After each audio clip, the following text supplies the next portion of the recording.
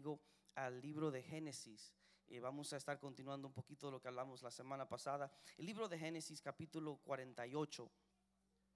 Y vamos a leer ahí unos 18 versículos. No le voy a leer el capítulo entero como hicimos la semana pasada. Pero el libro de Génesis capítulo 48, y ahí vamos a leer unos cuantos versículos. Si usted no tiene Biblia, la puede encontrar en la pantalla cuando empecemos a leer. Y si usted nos está visitando por primera vez o segunda vez, gracias por estar con nosotros. Agradecemos su tiempo por acá y honramos su presencia. El libro de Génesis capítulo 48 dice de esta forma: poco tiempo después le informaron a José que su padre estaba enfermo. Entonces fue a visitarlo y llevó consigo a sus dos hijos, Manasés y Efraín. Cuando le avisaron a Jacob que su hijo venía a verlo, hizo un esfuerzo, se sentó en la cama y le dijo a José: el Dios Todopoderoso, si usted tiene otra versión tal vez puede decir el Shaddai, se me apareció en luz en la tierra de Canaán y me bendijo con esta promesa: te haré fecundo, te multiplicaré y te haré que tus descendientes formen una comunidad de naciones. Además, a tu descendencia le daré esta tierra como su posesión perpetua. Ahora bien, los dos hijos que te nacieron aquí en Egipto, antes de que me reuniera contigo, serán considerados míos. Efraín y Manasés serán tan míos como los son Rubén y Simeón. Los hijos que tengas después de ellos serán tuyos, y a través de sus hermanos recibirán su herencia. Cuando yo regresaba de Padán Aram, tu madre murió cerca de Éfrata, en tierra de Canaán, y allí la sepulté junto al camino de Éfrata, es decir, Belén. Al ver a los hijos de José, Israel preguntó: ¿y estos chicos quiénes son? Son los hijos que Dios me ha concedido aquí, le respondió José a su padre. Entonces Israel le dijo: acércalos, por favor, para que les dé mi bendición. Israel ya era muy anciano y por su avanzada edad casi no podía ver. Por eso José lo acercó y su padre los besó y lo abrazó. Y luego le dijo a José: yo había perdido la esperanza de volverte a ver, y ahora Dios me ha concedido ver también a tus hijos. José los retiró de las rodillas de Israel, que también es Jacob, y se postró en rostro en tierra. Luego tomó sus dos hijos, a Efraín con la derecha y a Manasés con la izquierda, y se los presentó a su padre. De esta manera, Efraín quedó a la izquierda de Israel y Manasés a su derecha. Pero Israel, al extender las manos, las trecruzó, quiere decir las cruzó, y puso su derecha sobre la cabeza de Efraín, aunque era el menor, y su izquierda sobre la cabeza de Manasés, aunque era el mayor, y los bendijo con estas palabras: que el Dios en cuya presencia caminaron mis padres Abraham e Isaac, el Dios que me ha guiado desde el día que nací hasta hoy, el ángel que me ha rescatado de todo mal, bendiga a estos jóvenes, que por medio de ellos sea recordado mi nombre y el de mis padres Abraham e Isaac, y que crezcan y se multipliquen sobre la tierra.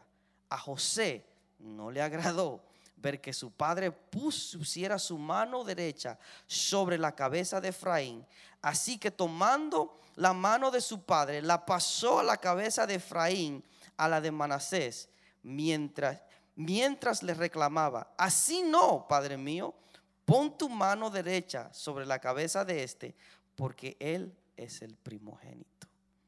¿Me permite orar, por favor? Señor Jesús, en esta preciosa tarde, háblanos de una forma especial. Tócanos con tu Santo Espíritu. Ministra cada mente, cada corazón que está aquí y cada persona que está al sonido de mi voz, Dios mío. Que tú seas obrando en ellos. Señor, aclara las mentes, los corazones, para que podamos ser receptivos a lo que tú tienes para nosotros. En tu nombre oramos. Amén y amén y amén. La semana pasada nosotros hablamos del problema del sistema. Y hablamos de que hay ciertos sistemas que nosotros construimos que son dañinos para nosotros. Y esto no tiene que ver si usted es cristiano o no es cristiano. Hay sistemas que nosotros construimos que no a veces no trabajan. Los sistemas en sí son buenos. Hay sistemas que, bueno, le puedo decir que sin sistemas nosotros no pudiéramos trabajar, no pudiéramos sobrevivir. Hay un sistema de respiración en su cuerpo, hay un sistema de circulación de la sangre, hay varios sistemas. Hay sistemas que nos ayudan a nosotros poder perseverar en lo que estamos haciendo. Y ahí los sistemas son un conjunto de cosas que ya una vez creadas, usted camina en ellas y usted no se da cuenta que está caminando en ellas. ¿Cuándo fue la última vez que usted se recordó que tenía que respirar? No. ¿Cuándo fue la última vez que yo me recordé que tenía una suegra? Esos son sistemas que suceden así, pasan, y cuando son creados ya usted tiene la idea de que ahí está, me va a ayudar para algo y no tengo que pensar en él, en este sistema, porque me está ayudando. Y ese sistema puede ser bueno, como el que hablamos de respirar, pero también puede ser sistemas que no son muy buenos, que a veces son sistemas que usted estaba creciendo, usted notó que si usted hablaba mentira, usted se salía con la suya. Y poquito a poquito usted empezó a crear un conjunto de sistemas para ayudar a esa mentira. Y hay veces que conocemos personas que aunque ellos no quieran hablar mentira, terminan hablando mentira. Hay veces que conocemos personas que aunque no quieren exagerar la historia, la exageran. Habían 20 gente, muchachos, ahí habían 500 gente. Eso no cabía, ese cuarto estaba llenecito. Y esos son sistemas. Hay sistemas también como los medios sociales. Los medios sociales tienen un sistema donde la gente dice: si no lo pusiste en los medios sociales, no sucedió. Si no está en Snapchat, si no está en WhatsApp, si no está en Instagram, si no está en Facebook, no sucedió. El otro día estaba hablando con un estudiante y le digo: ¿tú viste lo que es la matanza que sucedió en Virginia y que esto y lo otro? Y él me dice: ¿y cuándo lo pusieron en Instagram? Si no está ahí para esa persona, para los millennials, ¿verdad? La generación que viene detrás de nosotros, no sucedió. Y esos sistemas se crean y vamos construyendo cositas que aunque pensemos que son buenas, en realidad no son buenas. Y lo vimos la semana pasada con Jacob, lo vimos con su abuelo, lo vimos con su papá, lo vimos con él. Vimos como él le da preferencia a un hijo que no tiene que darle la preferencia, pero que en realidad se sentía, lo quiero porque lo tuve con Raquel, lo tuve con la mujer que yo amaba, lo tuve con ella. Incluso es chistoso que él tuvo a José con la mujer que amaba, que era Raquel, pero con la que él murió fue Lea. Él fue enterrado con una mujer que no quería. Él fue enterrado con una mujer que él decía: esa no es. ¿Para qué trabajar para ella?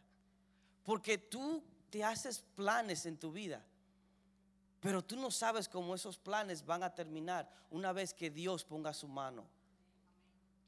Y hay cosas en nosotros, hay sistemas en nuestras vidas que nosotros creamos con una intención, y cuando Dios pone su mano en ese sistema, es totalmente diferente los resultados. Y José, aunque pasó tiempo, la Biblia dice que 17 años fuera de la casa de su padre. En esos 17 años a José le pasan cosas que usted no quiere pasarle. Permítame decirle unas cuantas. José es vendido, y cuando es vendido por sus hermanos, entra a una casa de un oficial, y ese oficial se llama Potifar.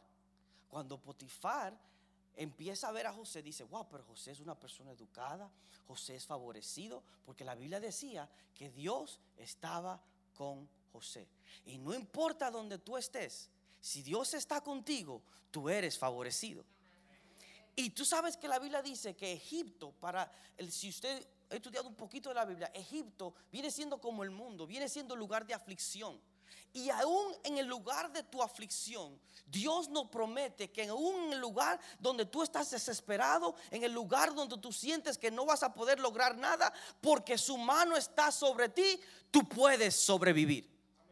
Y no solamente sobrevivir, tú puedes vencer. Uno de los problemas más grandes de nuestra sociedad es que cuando atravesamos por momentos fuertes nos quedamos en un estado, creamos un sistema, y ese sistema se llama el sistema de víctima.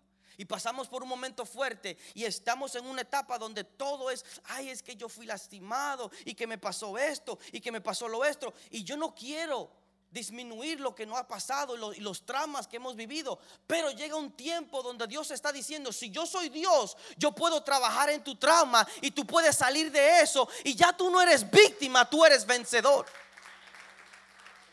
Pero hay sistemas que tú tienes que romper. Y José entra en un sistema que está dañado, un sistema de opresión, un sistema donde cogen a la gente y lo hacen esclavos. ¿Y usted cree que esto pasó hace miles de años atrás? Sí, pero todavía esto sucede. Usted sabe que hay muchas partes del mundo, Vietnam, otros países, que toman a los niños cuando son pequeñitos y los toman para que empiecen a trabajar, para que hagan actos de exceso, para actos sexuales, actos que usted nunca se imaginaría. Pero todavía eso está pasando porque estamos en un sistema dañado. Estamos en un sistema que nos está robando la dignidad del ser humano. Y en ese sistema es donde está José. Y en ese sistema el que tiene poder manda. En ese sistema el que tiene autoridad puede pisotear al que está por debajo de ellos. Por eso es que me encanta la Biblia, porque la Biblia es contra la cultura. Porque cuando Pablo está en una cultura romana donde el emperador y los oficiales pueden mandar a matar, él le dice: ya no hay amo ni esclavo, ya no hay judío ni gentil, todos estamos en el mismo lugar en Cristo Jesús. Y qué bueno que estamos en el mismo nivel en Cristo Jesús. Y permítame pararle un segundito a usted, para que usted adore a Dios, para que usted sepa que usted está en un lugar donde todos estamos en el mismo lugar. Y José entra en este sistema. ¿Y qué pasa? Que cuando entra en este sistema, la esposa de su amo lo está mirando por varios meses y dice: pero hay algo diferente en José. Y le echa el ojo y dice: wow, pero mira cómo él se mueve, es así como un tigre. Wow. Y empieza a observar a José. Tiene varias semanas, las semanas se tornan en meses. Y llega un tiempo donde ella se le acerca a José y le dice: José, échate acá. Y José le dice: yo no puedo, doña, porque usted es la esposa de mi amo. Y ella todavía quiere tener alguito con José. Hermanos y hermanas, si a usted no le ha llegado, a usted le va a llegar una esposa de Potifar. Le quiero dar un consejo. Cuando llegue la esposa de Potifar, no espere llegar a donde llegó José. Renuncie. Renuncie. No mire los beneficios de la casa. Renuncie. Porque tal vez usted no va a tener la fuerza y el dominio propio que tuvo José. Y José le dice a ella: no. Y no hay nada peor en la vida que una mujer rechazada. Yo no sé por qué se están riendo. ¿Usted no le ha dicho que no a su esposa? Esposo, no la mire. Su esposo no ha querido. Su esposo no ha querido hacer algo y de repente usted dice: no. Y es como que el mundo, mire, estoy sudando. El mundo entero te cayó encima. Y es sutilmente suceden cosas que tú ni te estabas esperando. A veces tú llegas a la casa y la comida no está donde tú esperabas. A veces tú llegas a la casa y hay cosas que están perdidas, que están fuera del lugar, porque tú diste un no. Hay ideas que en otra semana estaban estupendas, excelente, pero esta semana Hay chistes que tú hacías que todo el mundo se reía en la casa, pero esta semana, como diste un no, nadie se ríe. Uno puede cortar la atención con un chi. Porque a una mujer, cuando se le dice que no, está fuerte la cosa. ¿Qué pasa? Que José le dice que no a esta mujer. Y llega al punto que ella está tan apasionada por José, porque la pasión no es amor. Y tal vez algunas pasiones no son buenas ni son de Dios.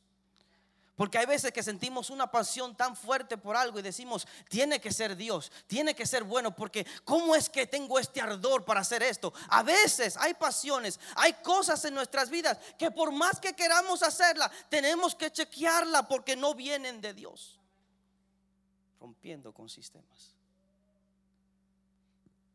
Y ella le dice, no, papá, tú eres mío y yo te quiero ahora. Y José corre.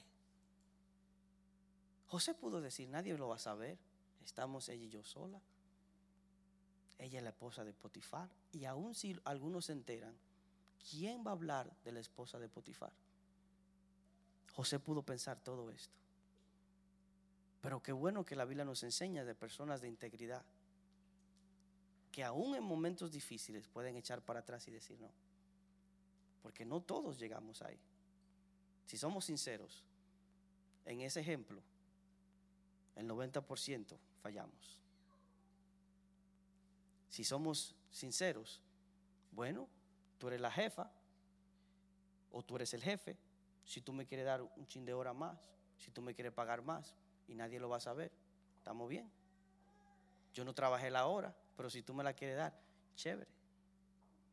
Y espiritualizamos eso. Eso es de Dios, eso es favor de Dios, eso es gracia de Dios. Y los otros empleados que están trabajando y no están ganando lo mismo que tú, ¿qué pasa?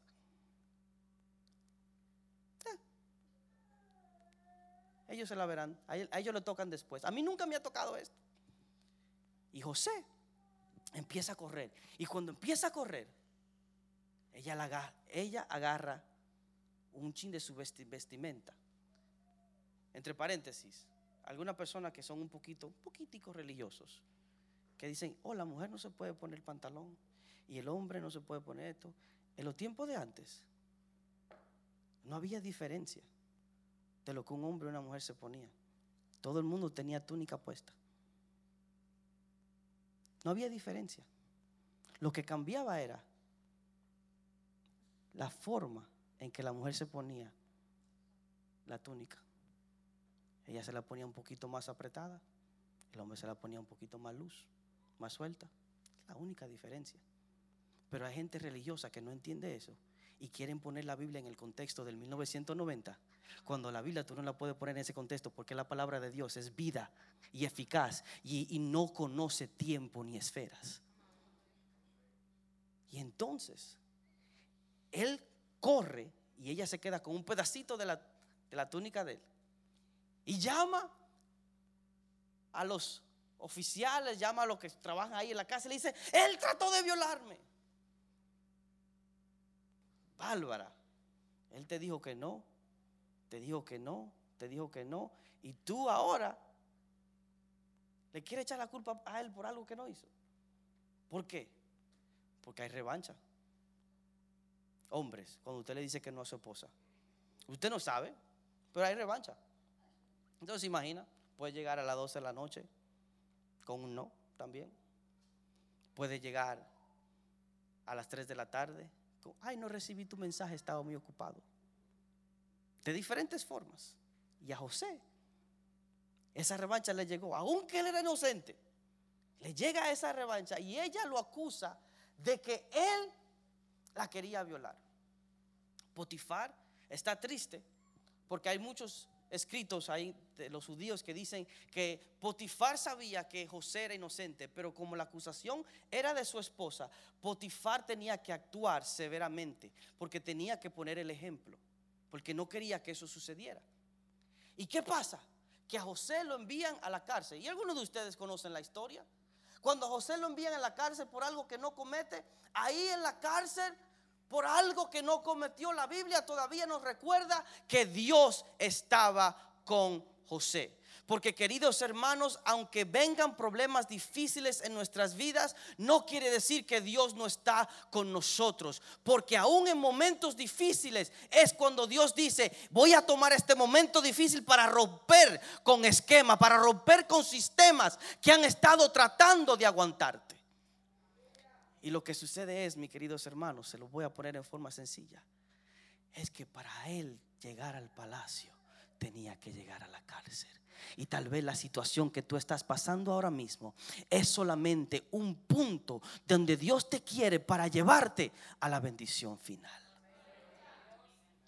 Y cuando José está en la cárcel, José no se olvida de quién él es. José se pudo amargar la vida. José pudo decir: pero ven acá, mi hermano me venden, me meten en esta casa a trabajar como esclavo, y ahora que me meten en esta casa a trabajar como esclavo, yo le hice que a mi amo que pueda prosperar en esto y lo otro, y ahora viene esta tigra y me hace esto. ¿Qué es lo que está pasando? No, yo no voy a ayudar más a nadie, porque la vida no hace eso a veces. La vida nos tira cosas que son un poquito amargas, ¿verdad? Y cuando nos tira esas cositas que son un poquito amargas, entonces nosotros actuamos con esas cositas y decimos: esto que me sucedió, yo no se lo deseo a nadie, pero aquí cierro la puerta. Aquí paro de ayudar a la gente. Por eso que, y usted no ha oído el comentario, por eso no se puede ser bueno en esta tierra. Por eso no se puede hacer favores, porque mira cómo te pagan, miran cómo hacen eso. José le pudo pasar eso por la cabeza a José.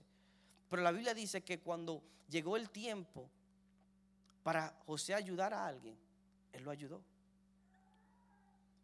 Hubieron unos sueños ahí que nadie podía interpretar. El carcelero dice: pero ¿qué es lo que está pasando? José dice: yo lo puedo interpretar. Mira, esto es lo que va a pasar. Panadero, te tengo mala noticia. Ñángala, fuángala, te vas a morir. Copero, tú estás bien, te van a elevar. Y la Biblia dice que así mismo como él interpretó el sueño, así sucedió. ¿Y usted cree que el copero se va a acordar de José, el que le hizo el favor? ¿Sabes lo que la Biblia dice? El copero se olvidó de José. Porque hay gente que tú lo vas a ayudar y se van a olvidar de ti. Se van a olvidar de ti. Pero tranquilo, que aunque el mundo se olvide de ti, hay uno allá arriba que todavía tiene memoria de ti.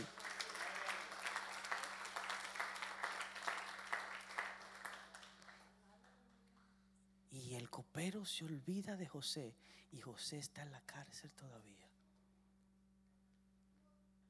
Y llega el tiempo donde el faraón tiene un sueño y nadie lo puede interpretar en la tierra. Nadie. Y él está buscando quien lo pueda interpretar y nadie se lo interpreta. Y ahí se acordó el copero. El copero es esa clase de personas que solamente recuerdan a lo que necesitan cuando necesitan algo. Sí, yo conozco un muchacho que me ayudó. Y entonces, usted sabe que si usted conoce a alguien que le me dio la mano en un tiempo, ¿verdad? Y usted se olvidó de esa persona, no le dio la gracia, no le mandó una tarjeta de thank you, de agradecimiento. Usted sabe que si usted tiene cierta vergüenza en su vida, usted no lo llama, usted no lo busca, ¿verdad? Porque usted dice: wow, es que me olvidé de él. Pero el copero no tiene vergüenza. El copero dijo: mira, hay uno que me ayudó a mí, y aunque yo me olvidé de él, vamos a chequear porque él está en la cárcel. Él es un preso, no tiene dignidad, no tiene valor. Él está en la cárcel. Podemos hacer con él lo que queramos. Si estuviéramos hablando de justicia social, hablara del sistema de la cárcel de Estados Unidos, el sistema de la cárcel de muchos países que consideran al que cometió un error como insignificante, que no tiene valor, que no sirve para nada, que lo pueden usar como ellos quieran. ¿A qué? A costillas de gente de allá arribota que tiene mucho dinero y dice: vamos a construir más cárceles, vamos a construir más prisiones porque vamos a recibir más dinero. ¿Y qué pasa? Que este hombre llama a José. ¿Y usted cree que José se va a molestar? Dice: yo no voy a interpretar tu sueño. No. Porque hay cosas que Dios pone en nuestras vidas, que posiciona en nuestras vidas. Aunque no podamos entender el porqué de las cosas, si confiamos en Él, podemos entender que Él tiene el mejor propósito para nosotros. ¿Y qué pasa? Que Él le dice, sí, yo sé lo que está pasando, pero ahora José se hizo sabio. Porque esto es lo que pasa. Si usted lee la historia rápido, usted pierde esto. La vida, cuando te da tus cocotazos, como dicen en Dominicana, cuando te da la cabecita, cuando te choca, cuando hay cosas en tu vida que duele, tú tienes opciones y una de ellas es de aprender. Es de aprender. Sí, hijo, pero yo sé lo que significa el sueño. Pero papá, yo no te lo voy a contar a ti. Yo quiero ir ante el faraón a contárselo yo. Yo voy ahí a contárselo. Yo voy ahí. Oh, ¿tú quieres que yo te ayude? Sí, chévere, te voy a ayudar. Pero ponme adelante, donde yo pueda estar enfrente, para que sepan que no eres tú. Eso es sabiduría, hermanos. No se puede ser menso en la vida. Y José va ante el faraón y le dice al faraón: esto es lo que está pasando. Esta vaca gorda y esta vaca flaca significa que van a haber 7 años de abundancia y 7 años donde va a haber mucha hambre.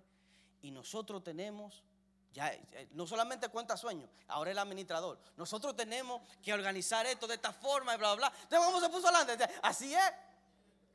Tenemos que organizar esto, faraón.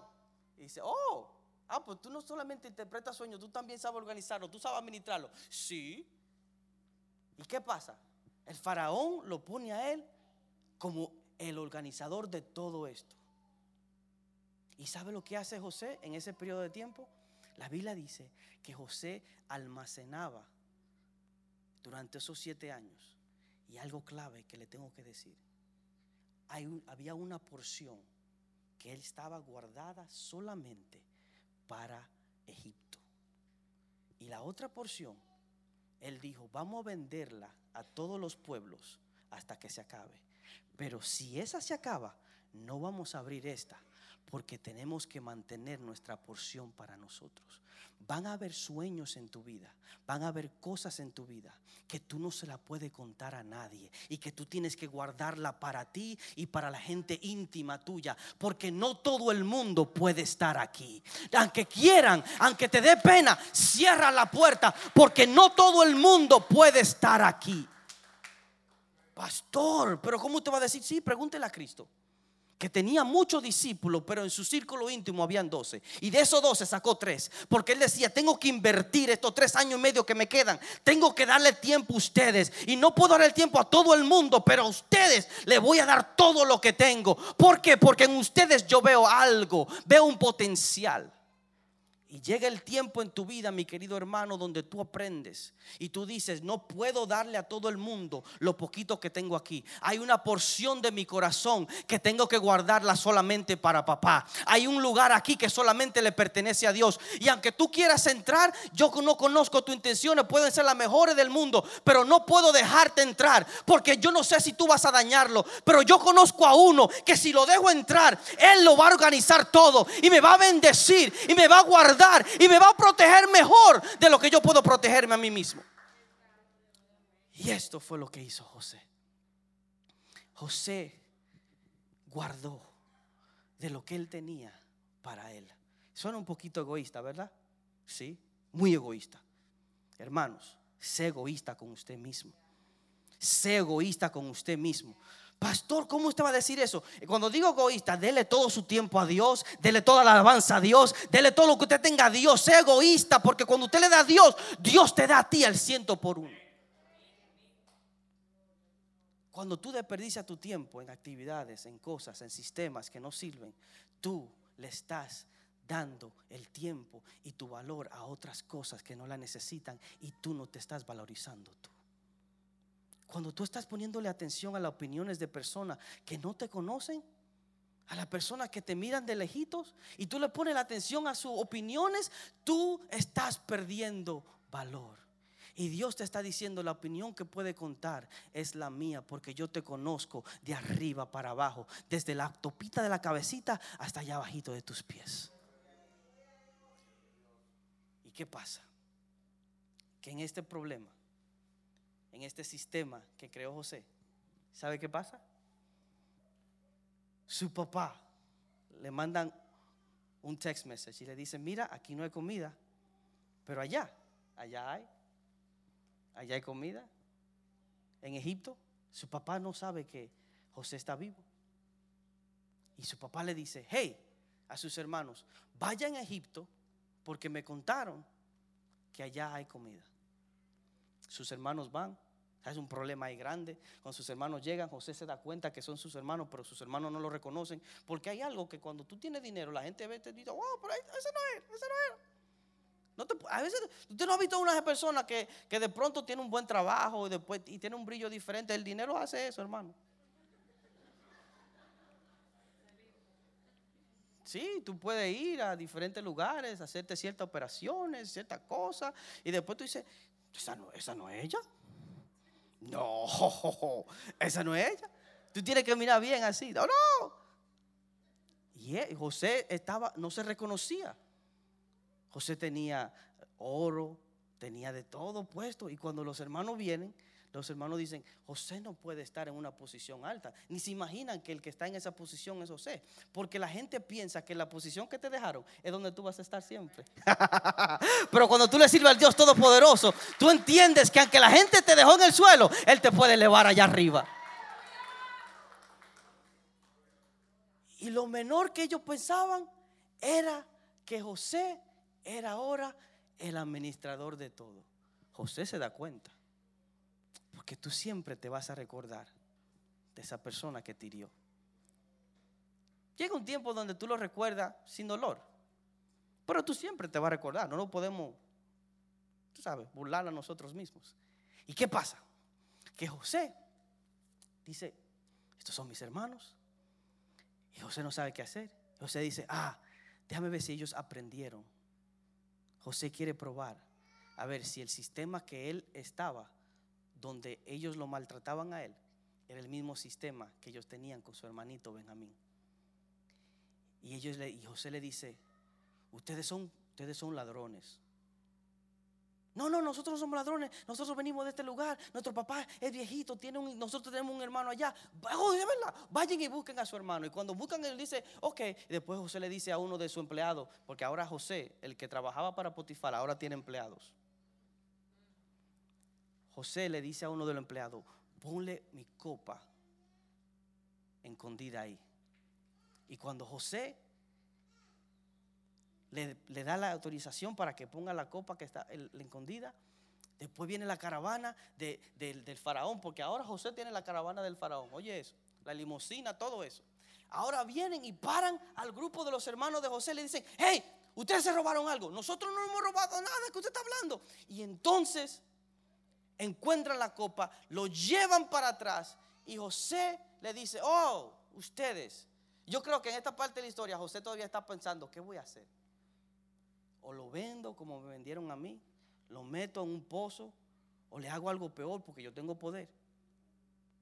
Y yo creo que Dios empieza a trabajar en la vida de José. Y cuando Dios empieza a trabajar en la vida de José, José le dice: ya no puedo más. Y con llantos dice: yo soy José, al que ustedes vendieron. Porque va a llegar un tiempo donde tú tienes que enfrentarte con la situación, y tú tienes que decirle a la situación lo que te hizo.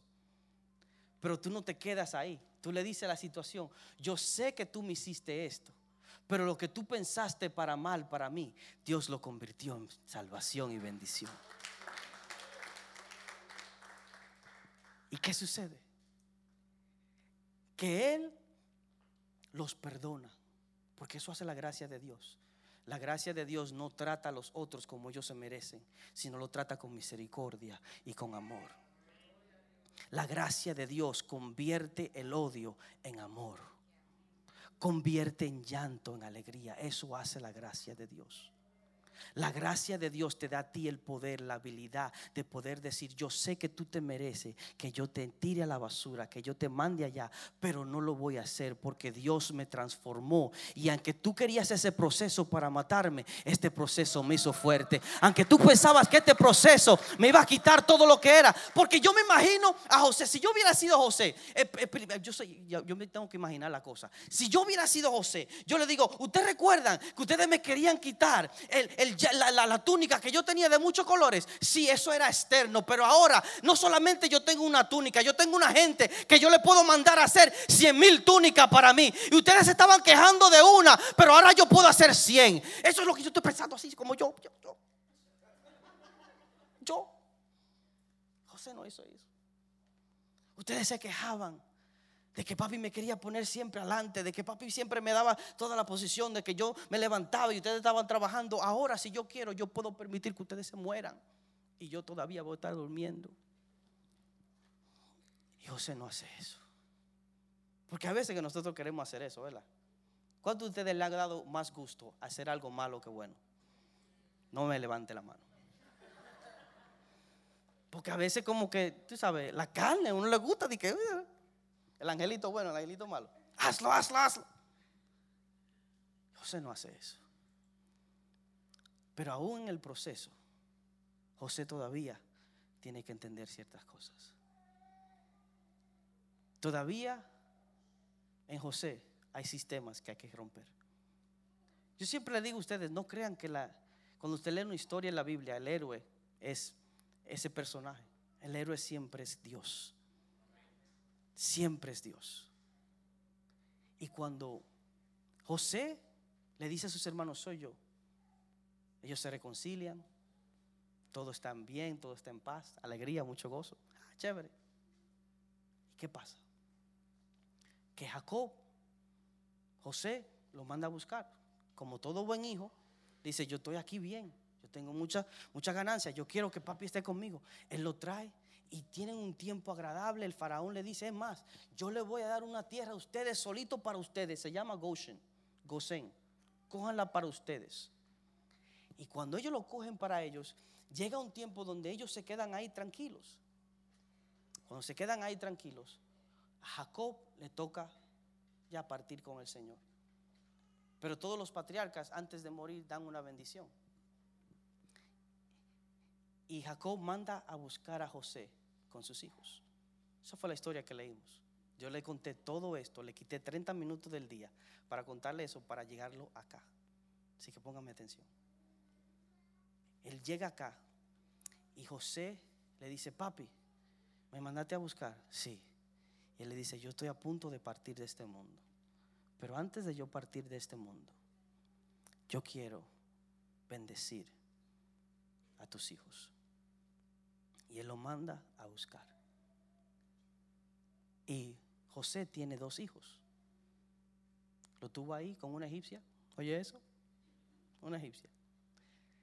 Y uno se llama Manasés, porque él dice: Dios me hizo olvidar los problemas que pasé en la casa de mi padre. Dios me hizo olvidar cuando me vendieron. Dios me hizo olvidar cuando me tiraron en el pozo. Dios me hizo olvidar cuando esta mujer de Potifar me quiso dañar la vida. Dios me hizo olvidar cuando me metieron en la cárcel. Dios me hizo olvidar todo eso. Y le llama a ese nombre Manasés. Y después tiene otro hijo. Y ese hijo se llama Efraín. Y el nombre de Efraín significa: Dios me hizo prosperar en la tierra de mi aflicción. Muchos de nosotros vamos a tener unos bebecitos espirituales que se llaman Efraín, porque en el lugar de tu aflicción, en el lugar de tu problema, es donde Dios te va a hacer prosperar más. En el lugar de tu debilidad es donde Dios te va a hacer prosperar más. ¿Y qué sucede? Que Dios está a punto de llevarse a Jacob. Y cuando está a punto de llevarse a Jacob, Jacob dice: quiero bendecir a tus hijos. Necesito una silla para mostrarle esto a ustedes.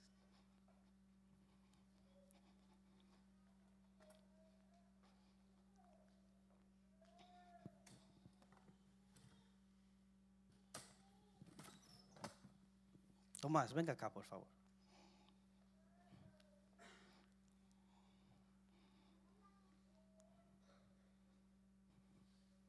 Siéntese ahí. Vamos a suponer que Tomás es Jacob. Y Jacob está aquí.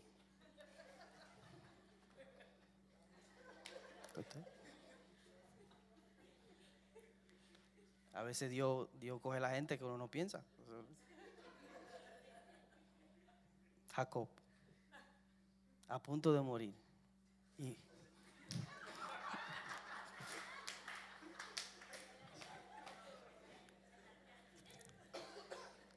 Y cuando Jacob está a punto de morir, le dice: quiero bendecir a tus hijos, José. Y él dice: llámame a Manasés y llámame Efraín. Y la Biblia dice que la mano derecha es la mano fuerte. Esta es la mano de bendición, de doble porción. La mano izquierda es de bendición, pero no es así como esta.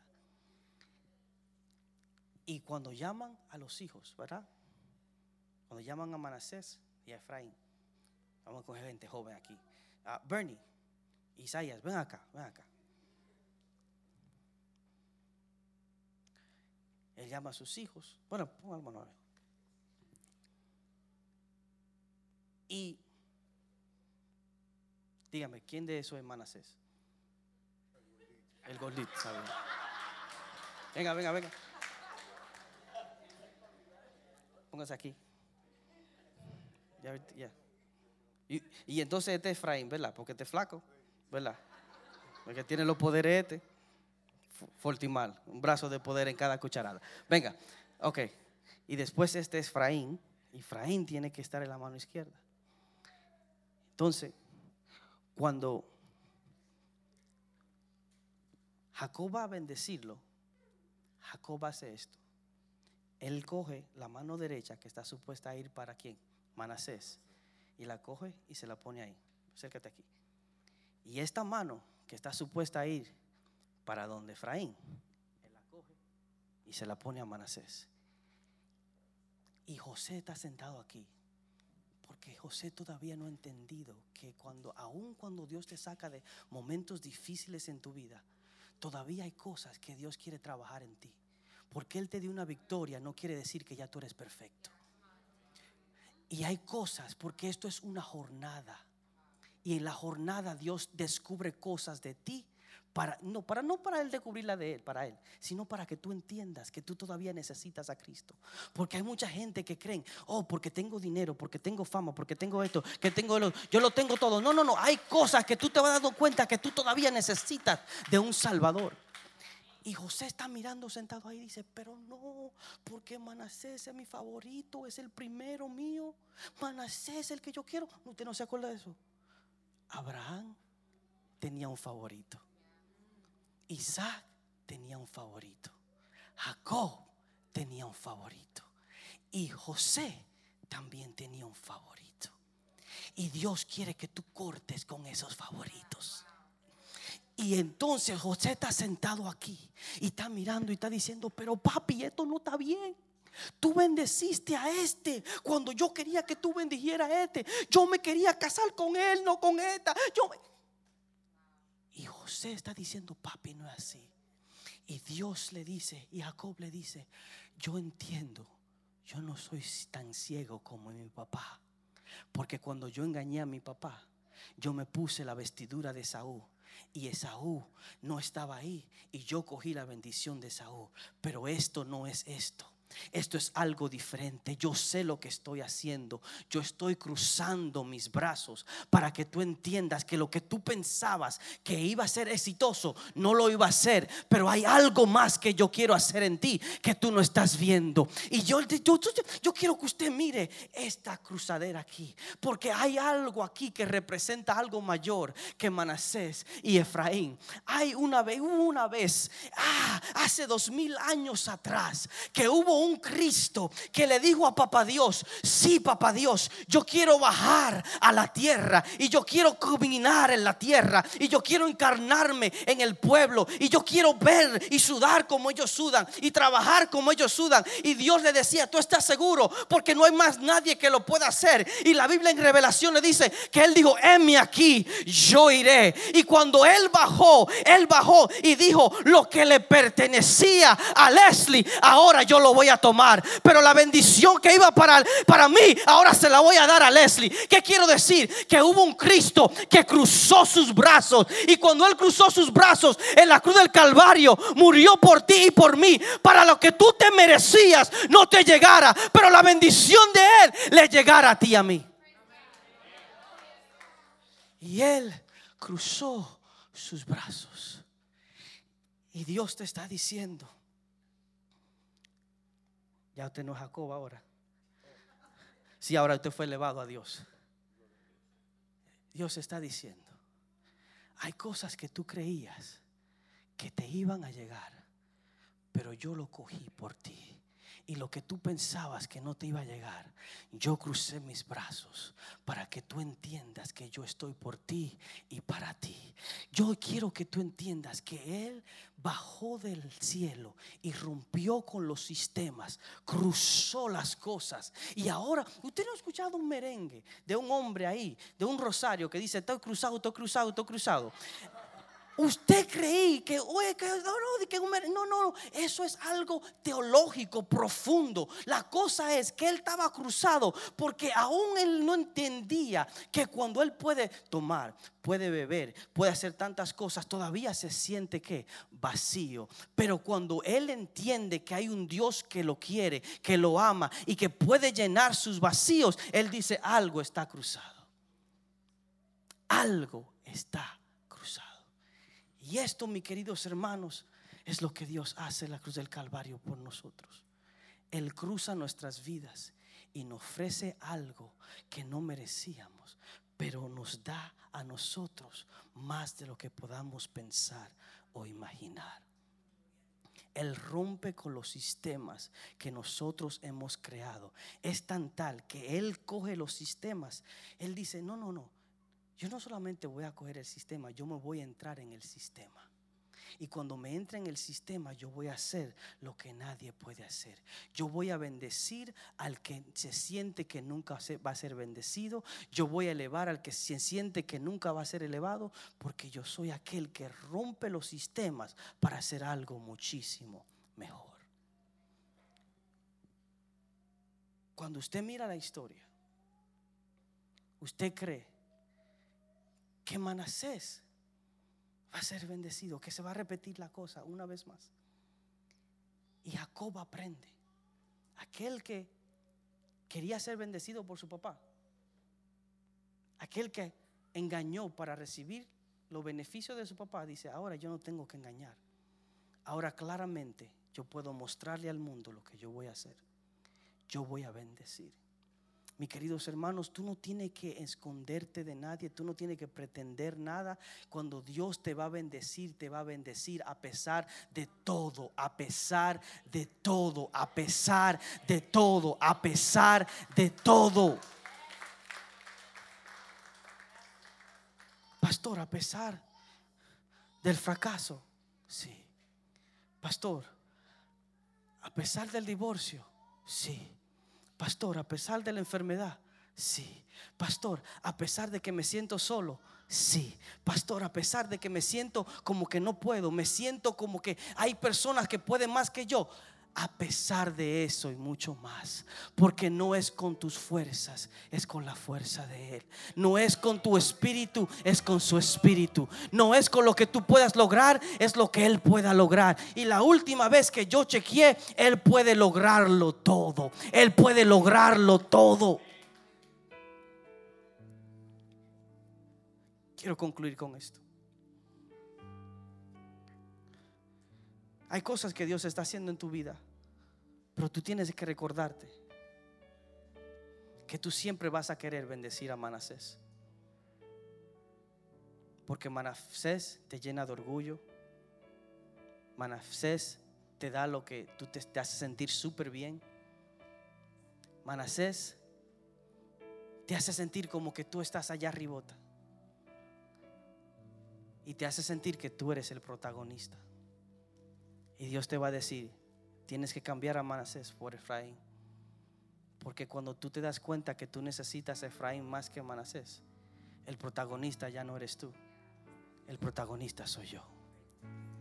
Cuando tú te das cuenta que tú necesitas a Efraín más, tú te das cuenta que Dios te va a hacer prosperar en el lugar de tu aflicción. Dios te va a hacer prosperar en el lugar donde tú menos te lo esperas. En el lugar donde menos te lo esperas, Él te va a hacer prosperar. Yo le quiero hablar a personas aquí que siento que el Espíritu Santo me está diciendo: hay personas aquí que están preguntándose: ¿cómo voy a ser bendecido en este espacio?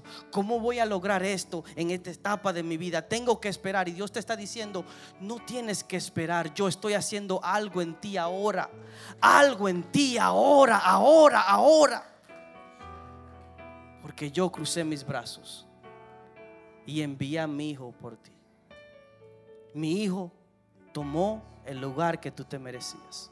Mi hijo cumplió con lo que tú tenías que cumplir, pero no podías.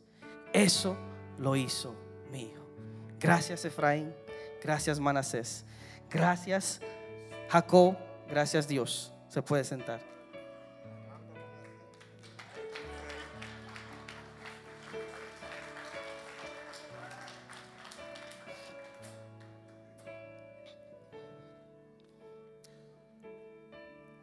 Dios, mis queridos hermanos, Dios es que lo va a hacer. Y por eso a veces es necesario que tú pases por momentos de aflicción. Usted sabe que en la Biblia el salmista David dijo: fue bueno que yo sea afligido. Pero fue después que él pasó la aflicción, porque en el momento de la aflicción él no se da cuenta. Pero él dijo: fue bueno que fui afligido, porque en mi aflicción Dios se reveló en mi vida de una forma que nunca esperé. Y para muchas personas esto es difícil de entender, pero es necesario atravesar. Es necesario atravesar esto. Hermanos, se van a levantar personas en contra de nosotros. Se van a levantar cosas en contra de nosotros. Se van a levantar circunstancias en contra de nosotros. Muchas espirituales, otras que pasan porque simplemente la vida está caída, está en un sistema caído. Pero sabe que yo tengo aliento en mi corazón y en mi vida, porque yo entiendo que hay un Dios que bajó del cielo y dijo: voy a entrar en el sistema y lo voy a romper. Y cuando Él estuvo a punto de irse, Él dijo: en el mundo, en este mundo, en tu vida tú vas a tener aflicciones. Pero yo quiero que tú entiendas algo: que tú debes confiar en mí, porque ya yo vencí al mundo. Confiar en mí, porque ya yo vencí. Y Dios te está diciendo en esta tarde: ya yo vencí. Aún en el sistema roto, en el sistema podrido, en el sistema que tú has creado, yo ya he vencido. Y tú necesitas de mí, porque ese sistema que tú creaste, tú no lo puedes romper. Esas cosas que tú pensaste que podías dejar, te has dado cuenta con el tiempo que ya tú no lo puedes dejar por ti mismo. Tú necesitas a Dios para que venga y rompa con esos sistemas. En esta tarde, a medida que cierras tus ojos, inclina tus rostros.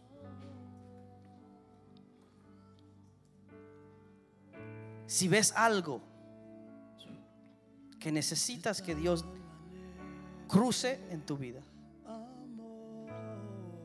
si necesitas que Dios haga algo en tu vida, que rompa con algunas cosas, ahí donde estás, ahí simplemente donde estás, levanta tu mano.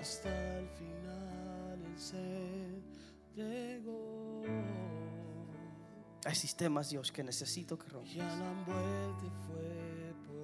Gracias, Dios. Gracias, Dios. Señor, estas manos levantadas aquí necesitan de tu ayuda, necesitan de un Salvador, necesitan de ti, Dios. Puedes tú ayudarlos en estos momentos, Jehová. Puedes tú ministrarles, Señor, en estos momentos. Espíritu Santo de Dios, sopla con tu Espíritu Santo en estos momentos y ministra a Dios. Ministra, Señor. Ministra, Espíritu de Dios. Ministra, Dios. Ministra, Espíritu Santo. Ministra, Dios.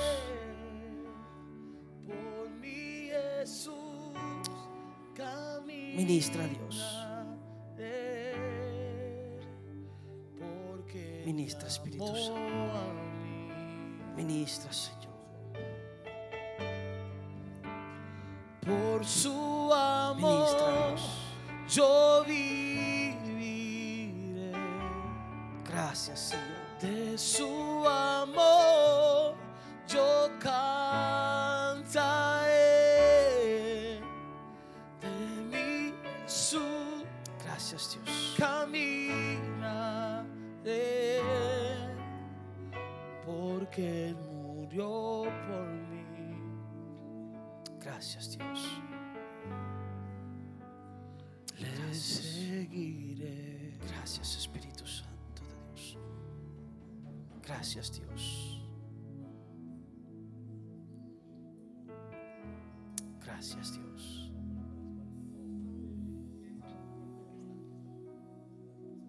Gracias, Espíritu Santo.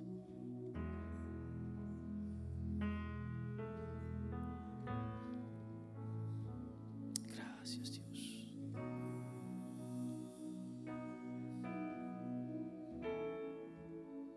Señor, te entregamos a ti lo que somos, Dios. Los sistemas que hemos creado para acomodar, Señor, nuestras deficiencias. Para sitiar, Señor, nuestros pecados. Para ir detrás de nuestras pasiones que no son tuyas. Te lo entregamos a ti, Dios, en estos momentos. Y te pedimos, Jehová, que tú tomes el control de nuestras vidas. Sentado en su trono, rodeado de luz. Señor, obra a favor de nosotros, Espíritu Santo. Te necesitamos. En este camino, gobierna Te necesitamos, Dios. Jesús.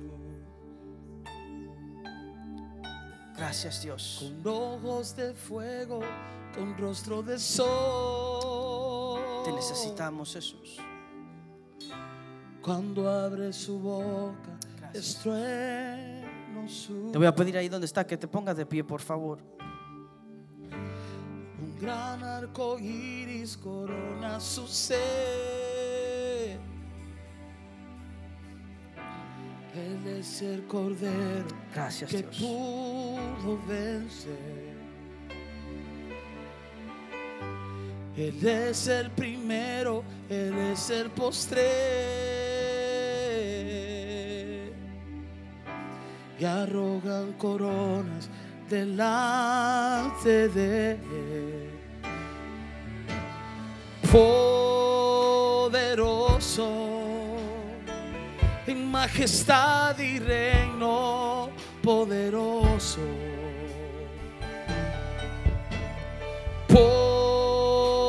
Poderoso en potestad de imperio, poderoso. Un gran arco iris corona su ser. Él es el cordero que pudo vencer. Él es el primero, Él es el postrer. Y arrojan coronas delante de Él.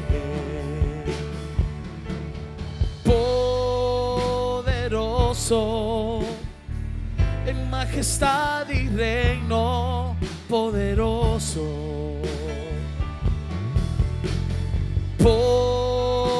Poderoso en potestad e imperio, poderoso, poderoso, poderoso, en majestad y reino, poderoso, poderoso, en potestad y imperio,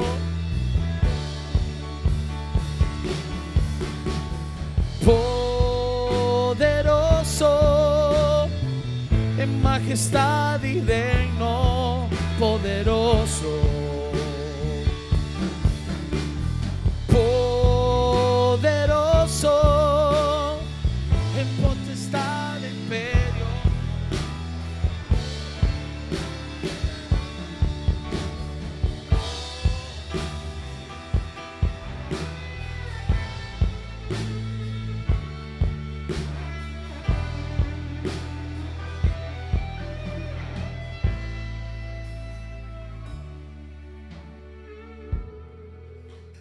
Gracias, Dios.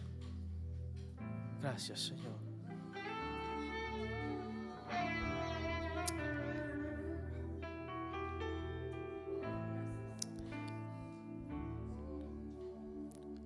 Familia, le contaba a algunas personas antes de comenzar el servicio de que a veces en el transcurso del año hay mensajes que uno tiene preparado para dar, y mientras Dios va obrando y desarrollándolo, uno dice, wow, a veces uno quiere cambiarlo y se da cuenta que si lo cambia, estás fuera de la voluntad de Dios, fuera de la obediencia de Dios. Y esto fue lo que sucedió con estos mensajes, estos dos mensajes, el que di la semana pasada y el que di hoy, que cuando Dios te da esos mensajes, tú sientes, no lo quiero dar, no lo quiero proyectar, pero cuando uno lo da, después uno escucha personas que dicen, fui ministrado, fui tocado, Dios me habló, y entonces uno entiende ahí por qué uno tiene que ser obediente a Dios, por qué tiene que hacer las cosas como Dios le dice. Pero simplemente quiero decirle esto: siempre van a haber sistemas que nosotros vamos a crear. Yo no quiero que este mensaje sea un mensaje, estos dos mensajes, sea un mensaje que usted diga, oh, lo escuché, fue chévere, fue lindo y ya. Es necesario, es menester que usted coja estos mensajes y usted entienda que el enemigo es paciente. Y al ser paciente, él coge esos sistemas que usted crea, o algunos sistemas, y trabaja en esos sistemas. Y tú te sientes que no estás bien, te sientes inseguro, no te sientes contento. ¿Por qué? Porque estás en un sistema que el enemigo ha influenciado de tal forma que te sientes atrapado. Y yo te pido que tú consideres los sistemas que has creado, las cosas que has creado por muchos años, patrones que se han desarrollado a través de esos sistemas, que no te están permitiendo avanzar como tú quieres que como Dios quiere que tú avances. Es importante, hermanos, porque no estamos aquí para venir a la iglesia solamente, estamos aquí para crecer en Dios, para desarrollarnos en Él, para decir en 1 año, 2 años, sí, hay cosas que necesito arreglar, pero hay otras cosas que ya Dios trabajó en mí y que ya Dios transformó en mí, ¿verdad? Necesitamos estas cosas, necesitamos que esos sistemas entregárselo a Dios y que Él transforme de una forma completa. Amén. Así que agárrese de la mano de la persona que le queda a su derecha e izquierda y ayúdeme a orar por esas personas. Ayúdeme a orar por esa persona que le queda tal vez adelante, está delante de usted, está atrás de usted, para que podamos romper juntos. Hermanos, y si usted necesita ayuda de alguien, usted tiene una comunidad de creyentes aquí que le pueden ayudar. No se sienta solo. Diga, necesito ayuda con esto, necesito romper con estos patrones. Usted lo puede hacer, juntos lo podemos lograr. Señor Dios,